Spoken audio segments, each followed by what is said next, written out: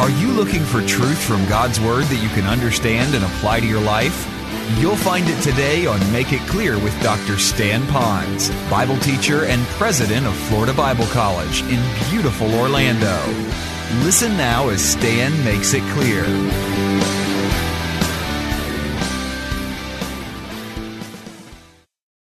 Now, while we say Happy Mother's Day to people, I think about the crowd that's here. I see some of you that are mothers. I see some of you that are grandmothers. I see some of you that might be great-grandmothers. I don't know. You all look just so young. And then, of course, there are those who hope to be mothers someday. And so I just want to say Happy Mother's Day to you. On the other hand, though, I know that there are a lot more people that are listening to me that perhaps are not mothers, and today is not a Happy Mother's Day. And I got thinking about those people that would not see Mother's Day as a Happy Mother's Day. And the list really almost got too long. First of all, it could be those who are single, those that think, will I ever get married so I could have children and be a mother? And then you have those that are married, but they're childless. And they've been praying for so long that God would bless them with a child, and they still don't have a child, and so today is a hard day for them. And then there are those who have lost a child. Whether it was a grown child that was in war or violence or illness that have died, or young, maybe stillborn, but they have lost a child, so they're thinking about that child today. Maybe a mother's here that it's a painful day because at the time they made the best choice they could because they loved that child so much, gave that child to someone else to rear because they know at that point in their life they couldn't do as good a job. So they still love their child. And then you have those that have lost a mother, that are here today on Mother's Day, and their mind is going back to those times that they've had with their mom. And I was reading a recent survey in Hawaii, of all places, that they surveyed the people, what are the three greatest things mothers would really like to have? One was gifts, the other was me time, and the third one was just being around family. And maybe some of you just wish you could be around your mother again. And so today is a sad day for you. And then there are those that you're reflecting on an abortion that you had and all that went on. And then lastly would be those that are saying, how can I have a Happy Mother's Day when I think about my mom? She wasn't a good mom. In fact, I was abused, neglected, or rejected by my mother. So I want you to know that while we're giving this message specifically to you ladies here on Mother's Day, and we're going to open up Scripture, I want you to know that I love you no matter what you've gone through, and I pray that my tone and my spirit and the words that I've chosen, that I will dip my arrows of truth in as much honey as possible as we then let them come out to you, and that even at the end of today you could take something home. Now, with our crowd here, I know that we've got a bunch of men here, and so some of you might be thinking, man, I could sit on the sideline right now, or I wish it was like watching a television. We're going to hear a Hallmark message this morning, and I want to go to a sports channel or something. You may be thinking about that.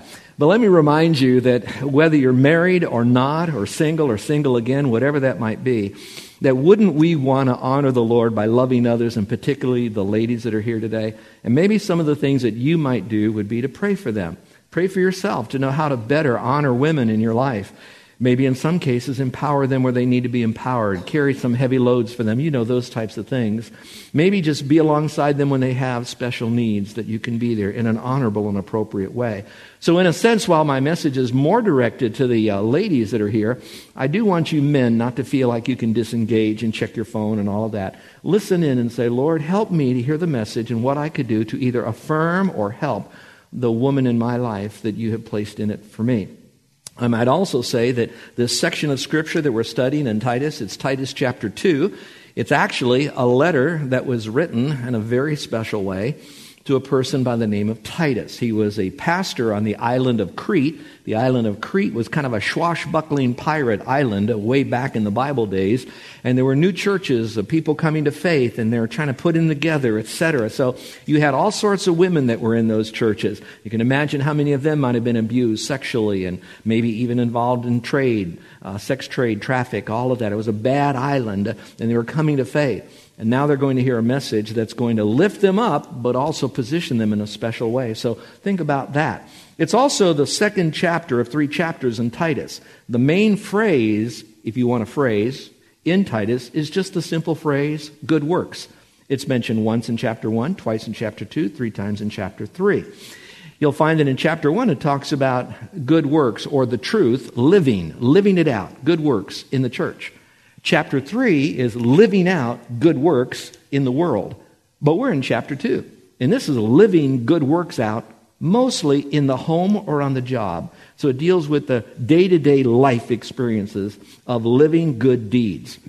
Now again, for you guys, and I'm part of all of this, is that when we're talking about verses 1 through verse 5, it actually starts out by giving a responsibility or a command to the guys. So the guys are vitally connected to this passage, although I'm kind of centering it down on the woman's part. And why? Because it is Mother's Day today, and I want to leave you mothers with a gift from the Lord, a special teaching for you in your world. Now let me tell you something, because some of you are smart enough, you're going to say, you're going to talk to me about women and what we should do. You're a guy. Well, the last time I checked I am, and I plan to be one until the day that I die. What makes it even more interesting is that this was a letter from the Apostle Paul, man, to Titus, man, speaking to the church, but now specifically to women. So you might be saying, how in the world is that? Why would I want to listen to a man tell me about feminine context stuff? All right? Well, let's go back and raise it up even further. Whatever Paul is sharing, he is getting that from God, the ministry of the Holy Spirit. So in a sense, it might come through the voice of a man, and even my voice of a man, not that I'm an apostle or anything. It is still truth coming from God. So perhaps just lay aside for a moment that it was Paul, a man, speaking to Titus, a man, who then has now a man teaching you this today, this morning. And just sense, this is coming from you, Lord. So if you could, obviously, I want you to lean into the message and say, Lord, what in this message could I take home? What would be my take-home point for me? Now, those of you that are ladies that are not mothers, you too may think you're on the sideline and think this is not for you. I imagine there are women today that thought they'd never get married, and now they are married. And there are some that are married today that wish they weren't. I get that, But at the same time, there's still something in here that we can apply to our life. And you're going to see how that fits in just a few moments, because I really want to add value to your life. Now, the title of the message I called is The Beauty of Christian Womanhood. Now, that's a nice title in Christian, and particularly godly women. They embrace that title. They like that, the beauty of Christian womanhood.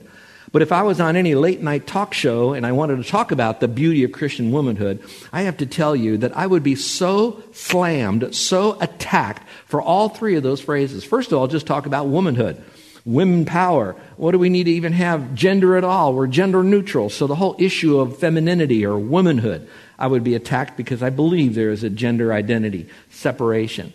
And then I talk about Christian women. Well, just being Christian is bad enough, but being a Christian woman, well, that must mean you're nothing more than a slave. That must mean that you're beat down. And they develop all these caricatures that other shows have now shown that is dramatization of things that aren't true, assumptions, place it upon that. So now I'm attacked if I talk about womanhood. I'm attacked if I talk about Christian womanhood. Then if I throw up beauty of Christian womanhood, oh my word. By then, now I'm trying to take this Christian woman and I'm now trying to fashion her a special way, make her a special kind of Christian woman when I talk about that. And so that's what the world would do. But I would like to say to the world that if there was ever a culture that took women who were totally degraded from top to bottom in a culture, it was the Bible days culture that God then spoke to the women and to the men to raise up the women for their life work. They raised them up in importance, in value, in respect, and hammered the men to be protective and providing for women, whether they were married or not, to make sure that these women were seen as being beautiful, Christian women, designed by God in His mind before they were designed by God as a woman in their mother's womb. So that being the case, I'm standing here in a very safe environment. I know this is going to go everywhere, but at the same time, you're very safe. So right now, just sit back. Open up your spirit. Open up your mind to the Word of God. And let's see what the Lord might have for all of us in this great truths that He has. I believe it would be very, very important. And now let me just speak to a moment again about how the world would attack the beauty of Christian womanhood. If we went on any particular talk show today, they would be really lambasting women. And I really feel badly for that because they don't understand what God has to say to us and the importance of it. So let me take you now to Titus chapter 2, verses 1 through 5. Titus chapter 2, verses 1 through 5. Those of you who have notes, you can easily follow along. Those of you who do not, you can follow along in your Bible. I'm also going to add to that verse 10, as you're going to see what I mean by that. In verse 1, it talks about this. It says, "But as for you," In other words, Paul just got finished talking to Titus to talk to others. Now he says, but for you now, Titus, I want you to speak things which are fitting for sound doctrine. Let me pause on that for a moment. So he's about ready to say, now, you're going to be leading these people. You're to plant churches. So while you're developing leaders, while you're planting churches, while the island is being gospelized or Christianized, I want you to speak the things concerning sound doctrine. But it's a little more than that. It throws the word fitting for sound doctrine. Those of you who have a King James Version, it would see that which would be becoming sound doctrine. So when I look at the word fit, that means what you do, how you live your life. These truths, they will fit sound doctrine. They will become sound doctrine. Now, I don't mean they actually become sound doctrine, but they make sound doctrine, here it is, beautiful. It really fits. Have you ever said to your wife, honey, that dress is very becoming of you? Now, that doesn't mean the dress kind of hangs in the closet, walks around the room by itself. It means that dress accentuates your wife. Now, obviously, with other verses that talk about modesty, it's not to show off the immodest part of your wife, but that which is inside, the choices that she made, the color, the arrangement, the purpose that she purchased the garment, however it is honoring who she is, and she wears that.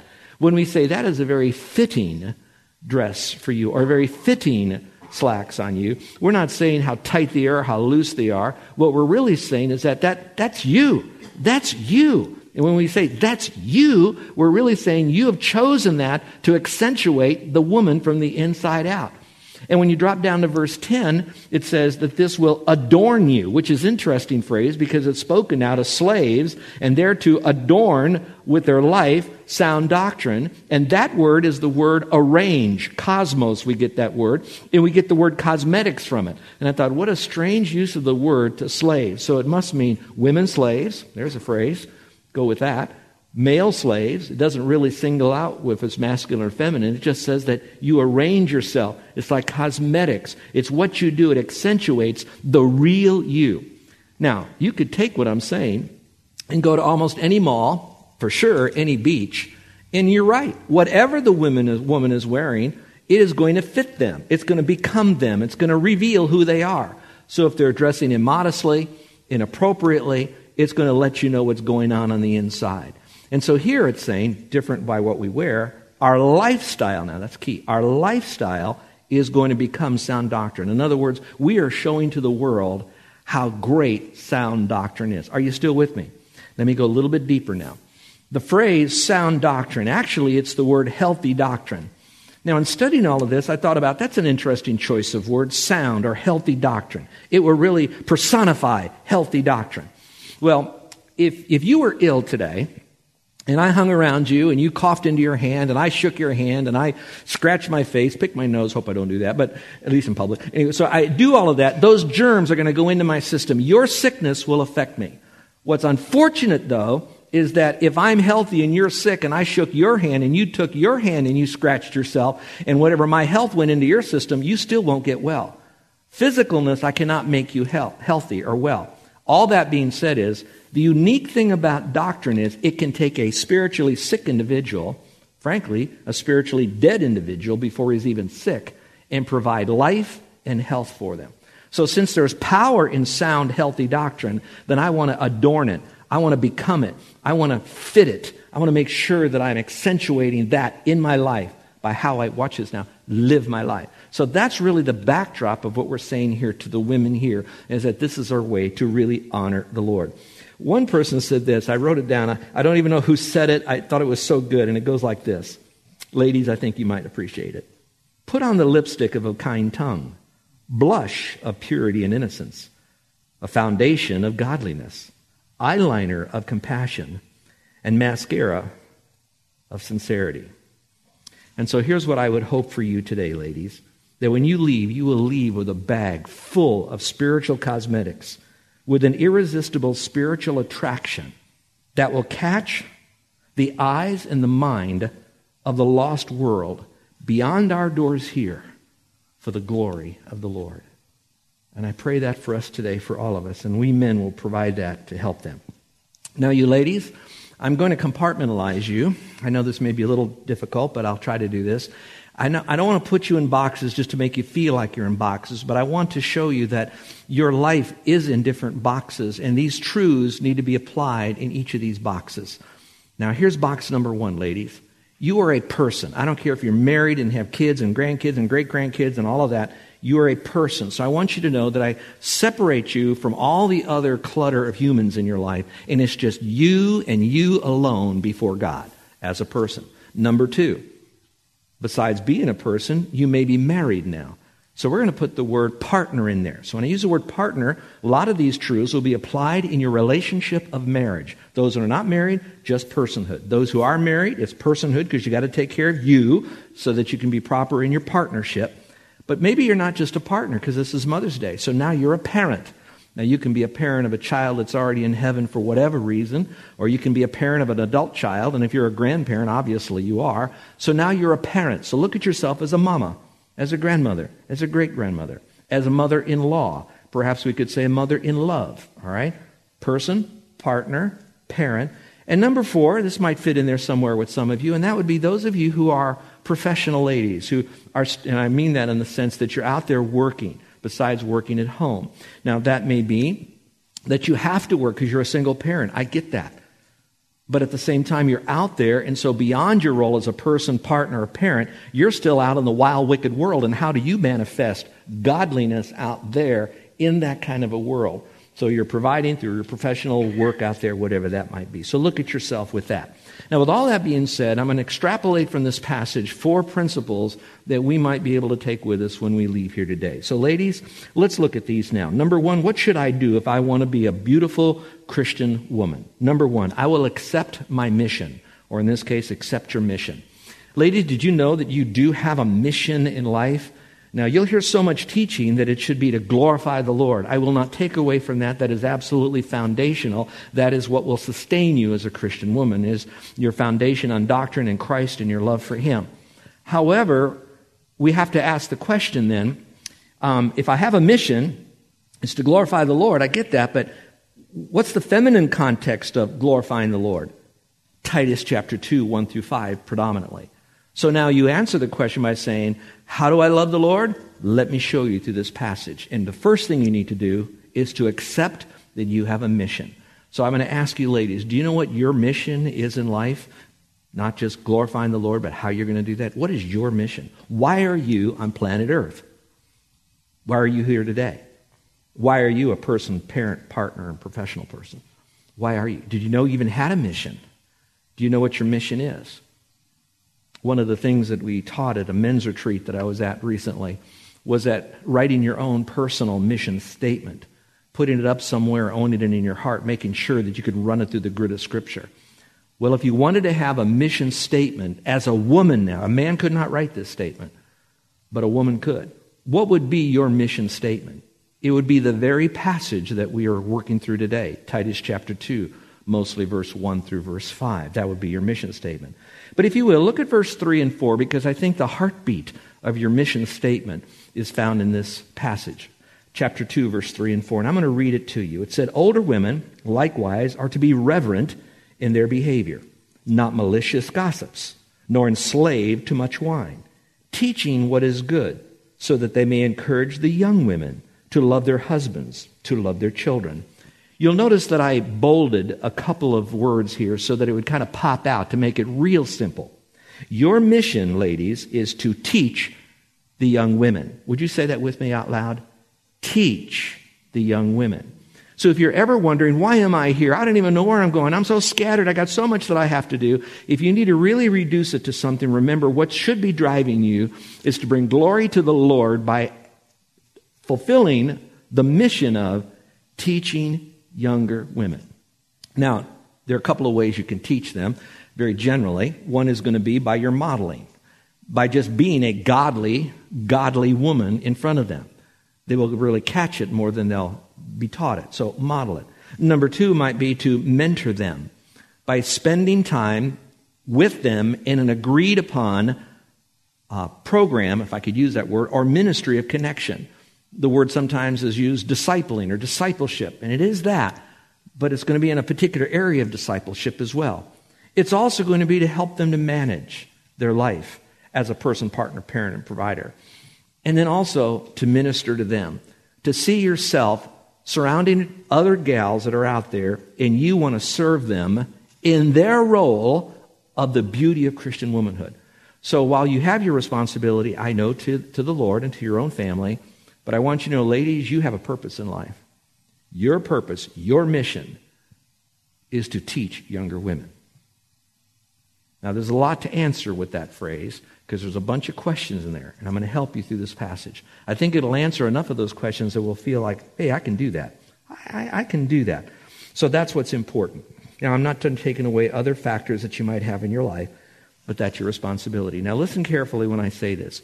Older women, their responsibility is to teach the younger how to be good persons, partners, parents, and providers. So that gives you a lot of areas to work on.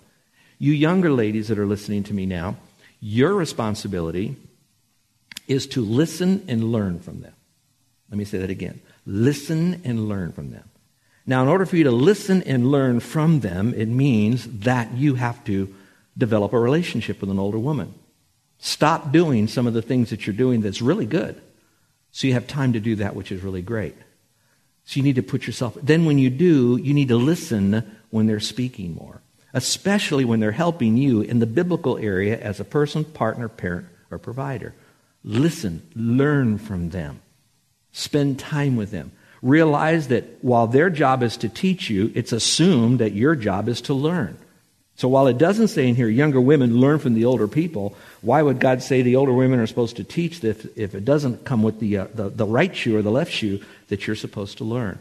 So maybe from you, the very younger ladies in here, what you'll be learning, what you're going to be taught in a moment here, your first step is saying, Lord, I want to do this. This is a mission. Their mission is to teach me. My mission is to learn from them. Lord, help me now to make my schedule amenable to their schedule. Lord, guide that woman.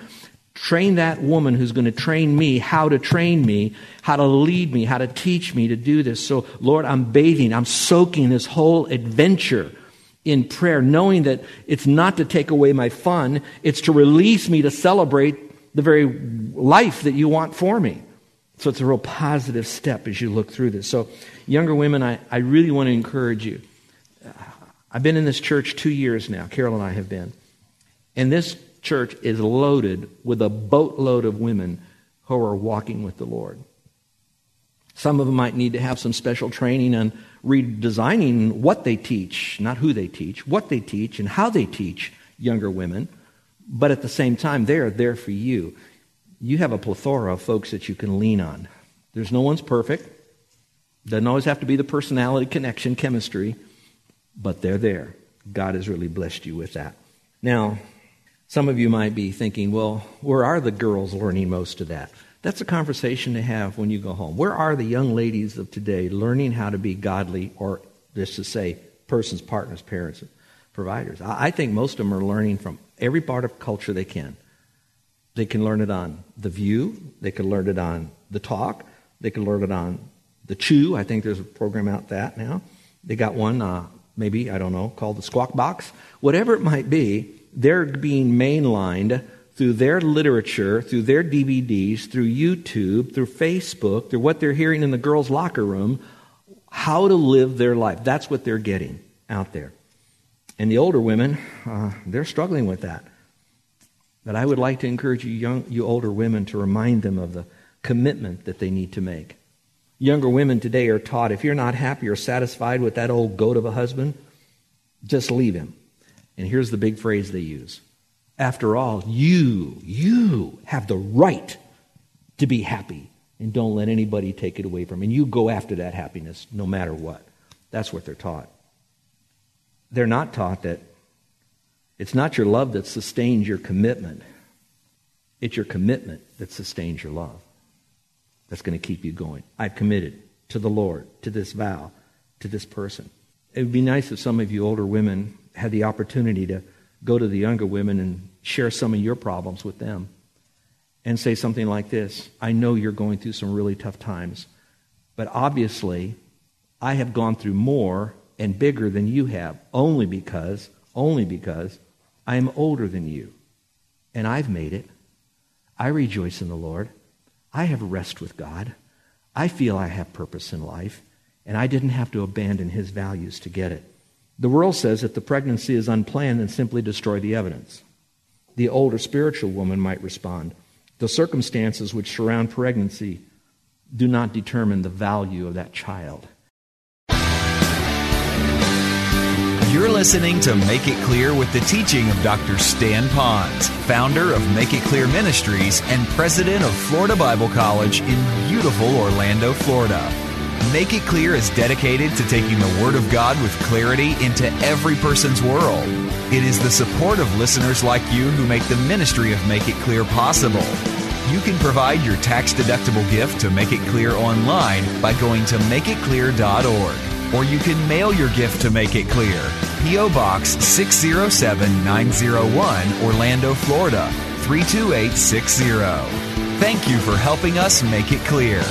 If you would like to have Dr. Ponz speak at your church or event, please send us an email at tellmemore@makeitclear.org. Thank you, and remember to make it clear.